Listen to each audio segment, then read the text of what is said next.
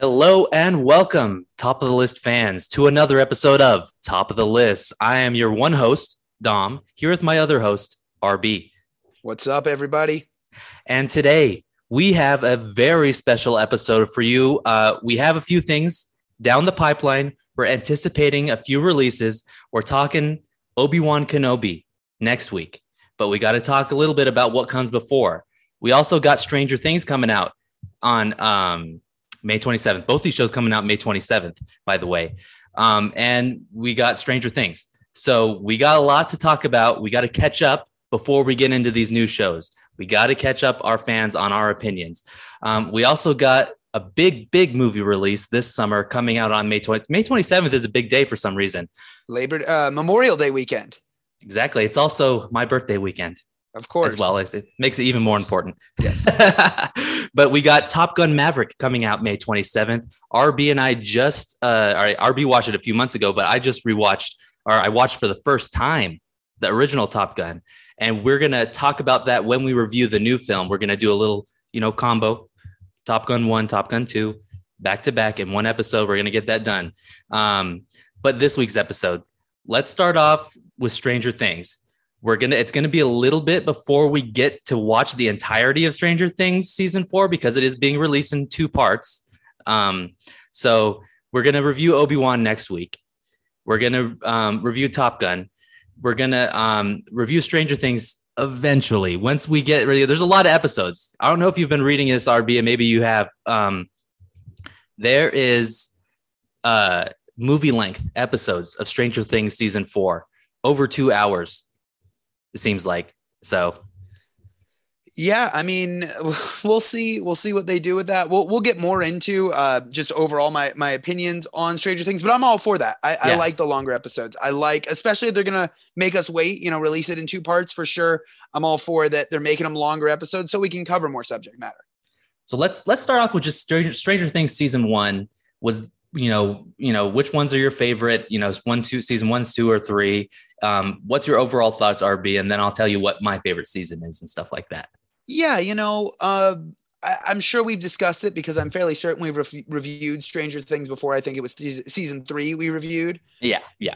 I have been outspokenly not the biggest fan of Stranger Things. I find it to be a show that could have been great in its time, but I'm not crazy about the choice to release a sci-fi show in the past. And what I mean by that is, everything that goes on in the show takes place in the 80s, and I try and be a realist. I know that's going to sound kind of stupid with my likes of Star Wars and the MCU.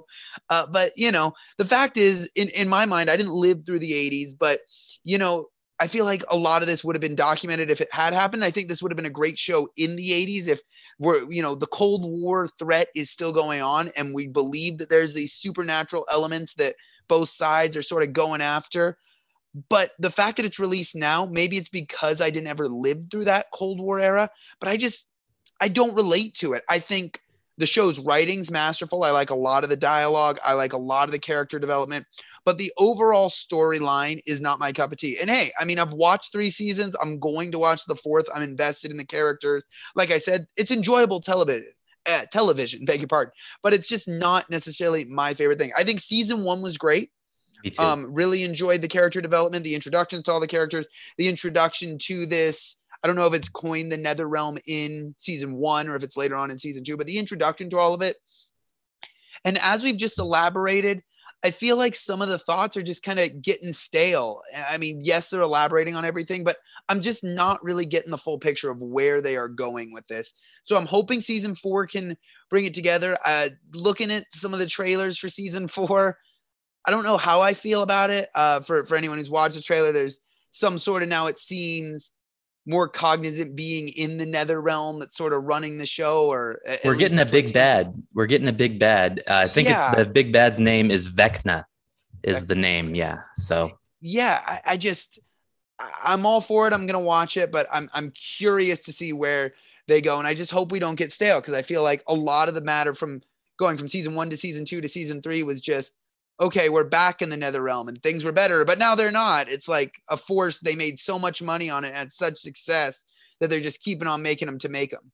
And I get what you mean too, RB, by saying like, what's the first thing that the first words on the screen when you go to see a Star Wars movie? In a galaxy far, far away, a long time ago in a galaxy far, far away, right? Like you're saying, that locks you in. You're like, okay, my suspension of disbelief is there. That's happening in a galaxy far, far away a long time ago. I'm sold on that. But you're saying, it's hard to separate reality from the fiction for you in this one. I totally understand where you're coming from for that. Because it is. The Hawkins, Indiana is a slice of 80s Americana. And that's what I think pulled both of us into this, into this film. We love that era, even though we didn't live through that era. We love, the Spielberg 80s E.T. films, and that's what this has the feel of. And if this was a one-off film, I think I would like it a lot more than the series and just going on and on. I've talked about it with the MCU, amongst other things, my thought on feature films versus series, but obviously, the series and streaming content is the way things are going. So like I said, I'm trying to adapt with it, and that's why I'm watching it. But yeah, I struggle with the fact that we're going to take a show, put it in 80s Americana, and yet give it sci-fi elements of things we haven't even seen today in 2022 now. And I will agree with you on this, RB. I am locked in with the characters. And, a lot of shows are like this. You and I both, we have shows that we like that, not necessarily we enjoy sometimes, but we're in it because we're invested in the characters, and that's one thing I will say about Stranger Things. Sometimes it feels like the plot, they're just putting it together as they go. It doesn't feel like they planned everything out and completely. So that is one of the biggest flaws with the show. Season 1 was great because it was unique. It was the first big show that everyone watched on Netflix. It was a massive hit on Netflix. Season 2, I'm not too hot on. I think that the show lost a little bit of quality in season 2. And then they realized that they made a few missteps in season 2. And season 3, they made more like season 1. And I am also a fan of season 3 as well. But yeah, so that's kind of my take on it. Yeah, so. If you wanted to put it in a list, and I think we're probably right on par there. Yeah. Season 1 is my favorite. I like season 3 a lot better than season 2. Not quite the level of season 1, just because season 1, like you said, was so groundbreaking. It was something different, something that we had seen before, at least on feature film, but not really in the streaming television genre series. Season 3 had some great emotional pulls, brought us back to the emotional pulls in season 1, and season 2, I think was sort of like we said, a tweener. They were sort of just trying to keep it going.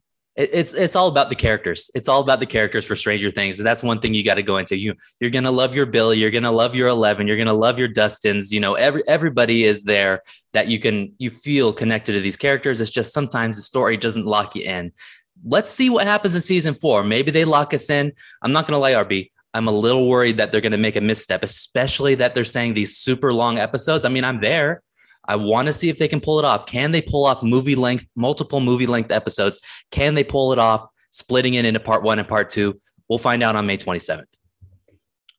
Yeah. So Stranger Things, May 27th. Before we move on, I mean, obviously it seems like you've done, because you're a bigger fan than me, a lot more research on Stranger Things per se than I have. Anything, you brought forward the big bad, I saw that in the trailers, but that's about the extent of my knowledge. Anything else that, we should know as viewers coming into season 4, or some bold predictions from you, Dom? Bold predictions from me. There's some weird stuff going on in these trailers. I've seen all the Stranger Things trailers. I think they just released a new one yesterday that I watched as well. And I mean, we've got characters that I don't want to spoil anything for those that don't like watching the trailers and just like watching the episodes, characters that haven't had powers, getting powers. We've got stuff like that happening in the trailers, which is very interesting. But one thing that I'm really excited to see, one big prediction that I'm excited to see is what's going on with Jim Hopper, right? Yeah. He died at the, spoilers, but he died at the end of season 3, apparently, but now he's in Russia. What's going on with his storyline? I need to know the answers to that, along with what's going on with Eleven's, quote unquote father, the guy that, gave her all these, experiments and was testing her and took her from her mother and all this stuff that we learned in the previous seasons. How are they going to improve on that storyline? Are we going to get answers finally? That's one of my biggest flaws. That whole storyline is just a bunch of questions, just when you think you're going to get an answer. I think it was season 3 that I'm really hoping they elaborate on. We had that whole episode. I believe it was the premiere of season 3 with all of these other teenagers that had powers that 11 had gone to. I'm waiting to see, that was like a one-off episode. I thought that What's was the going to be the whole payoff? basis of the season. Yeah, what's the payoff for that? We got to know what it is. So I hope that we get more questions answered than raised in this part one, and then part two. Just deliver us everything. Deliver us the action and the thrills. The heartfelt moments, everything. So let's see what happens with that. But that's my. And one other thing I'm excited about is the big bad. We said Vecna. Even though in the trailer he looks awesome, 90% of him not CGI, which I appreciate. All practical, 90% practical. To see. So very excited for that as well. But let's transition here, RB, into our second phase of this top of the list episode here. We got some Star Wars to talk. We got some, it's no secret. We're going to talk about the Clone Wars, the TV show. We're going to talk about Revenge of the Sith, one of RB and I's favorite Star Wars films. We're going to talk about everything leading up to Kenobi and why is this such a big deal? We see the trailer, and in the trailer for Kenobi, it says a 6-part event. Why is this an event, you think, RB?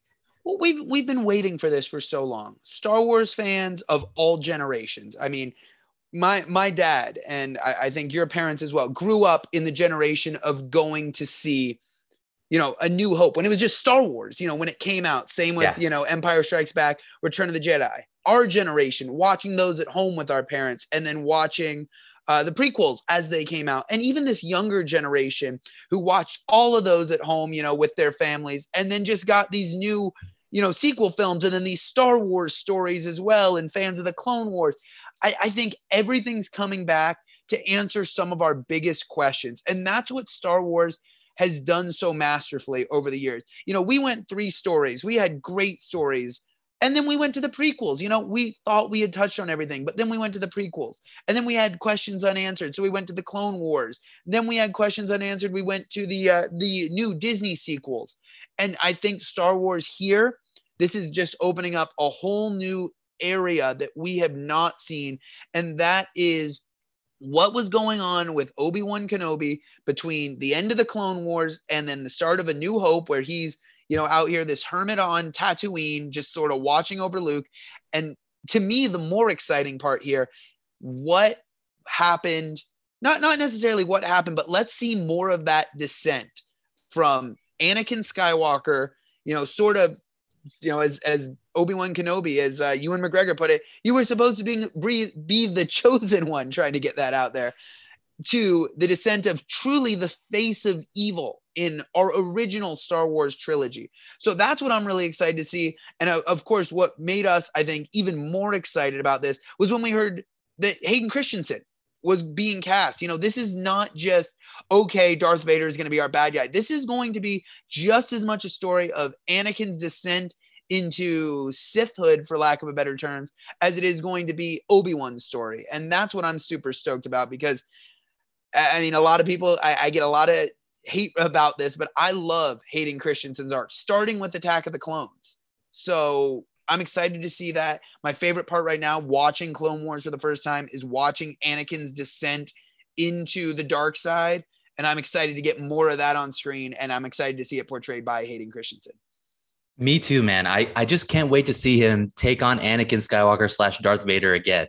And, we've said it before, we've hinted at it before when we've talked about waiting for Kenobi, but we've talked about in A New Hope, when Obi-Wan Kenobi, played by Alec Guinness, Ben Kenobi, the old version, he faces off against Darth Vader. He's, Darth Vader famously says, when we last met, I was but the learner.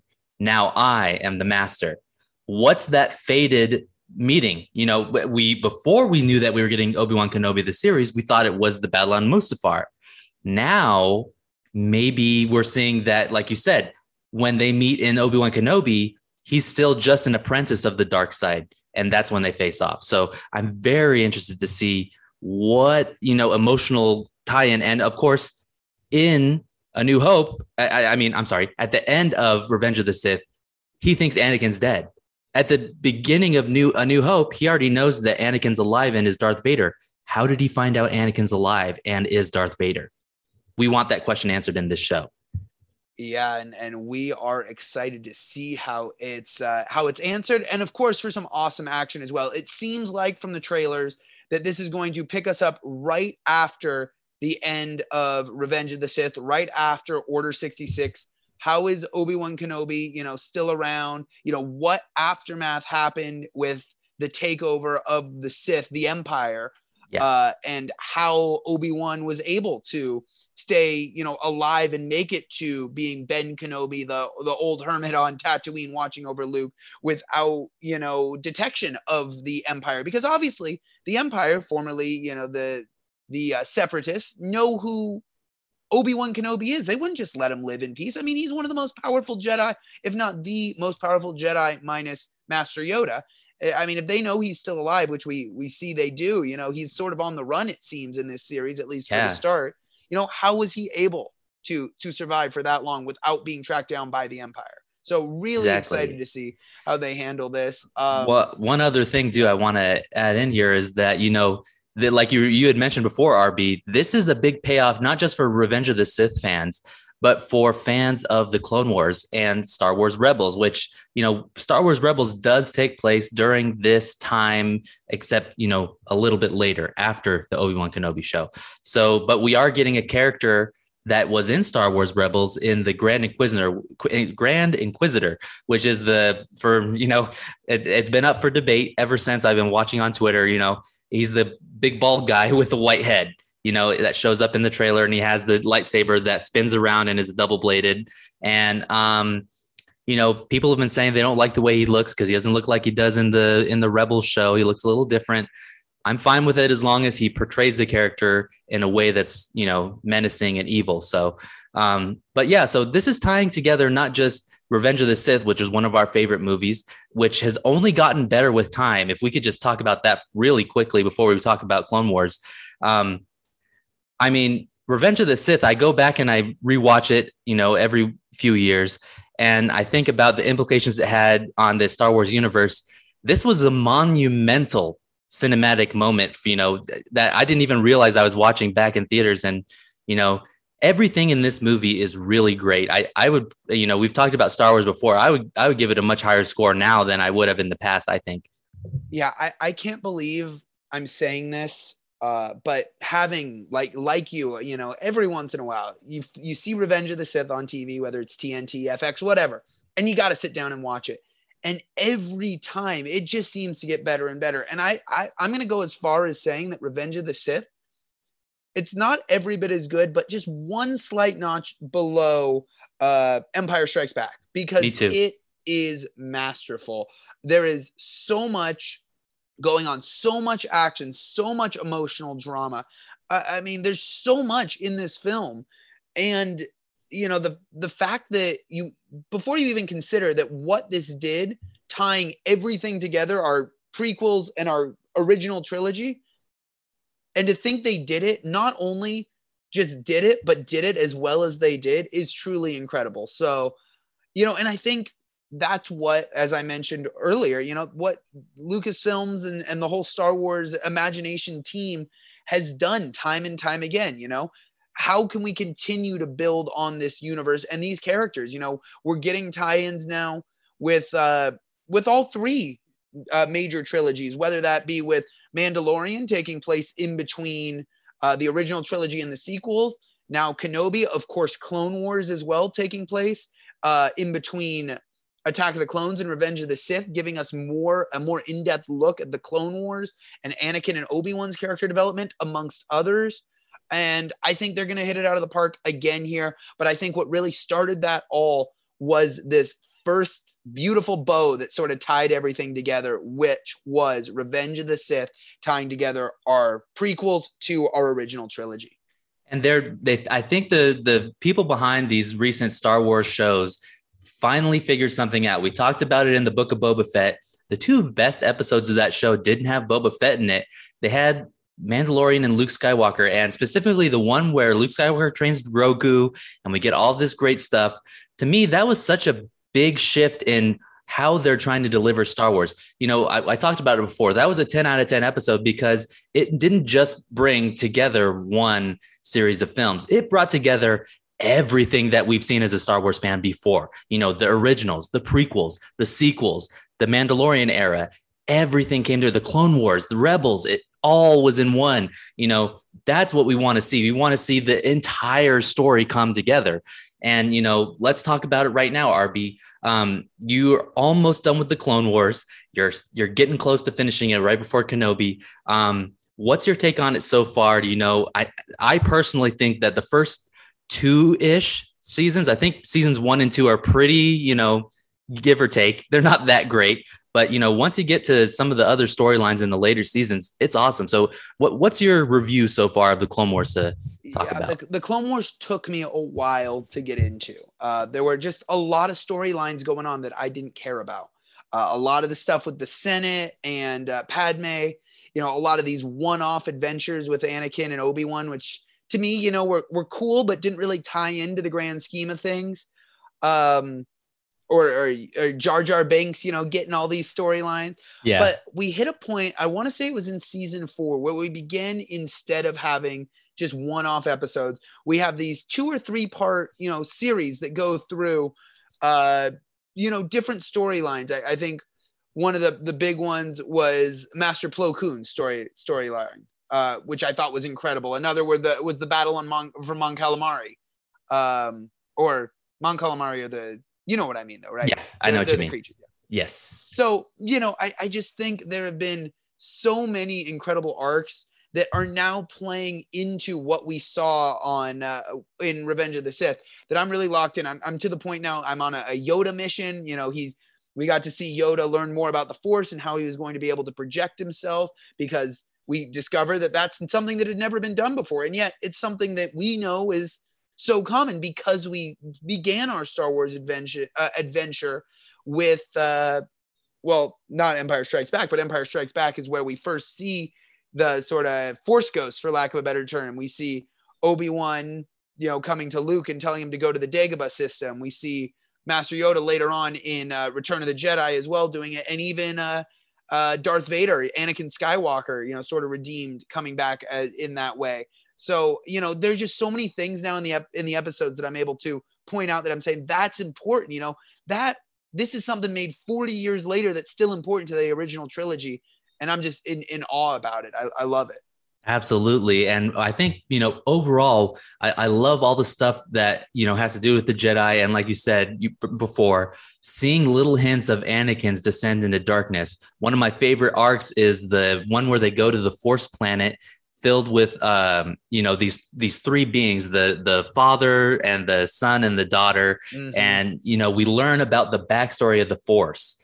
And how all this balance is created, and why Anakin is the chosen one, and all that.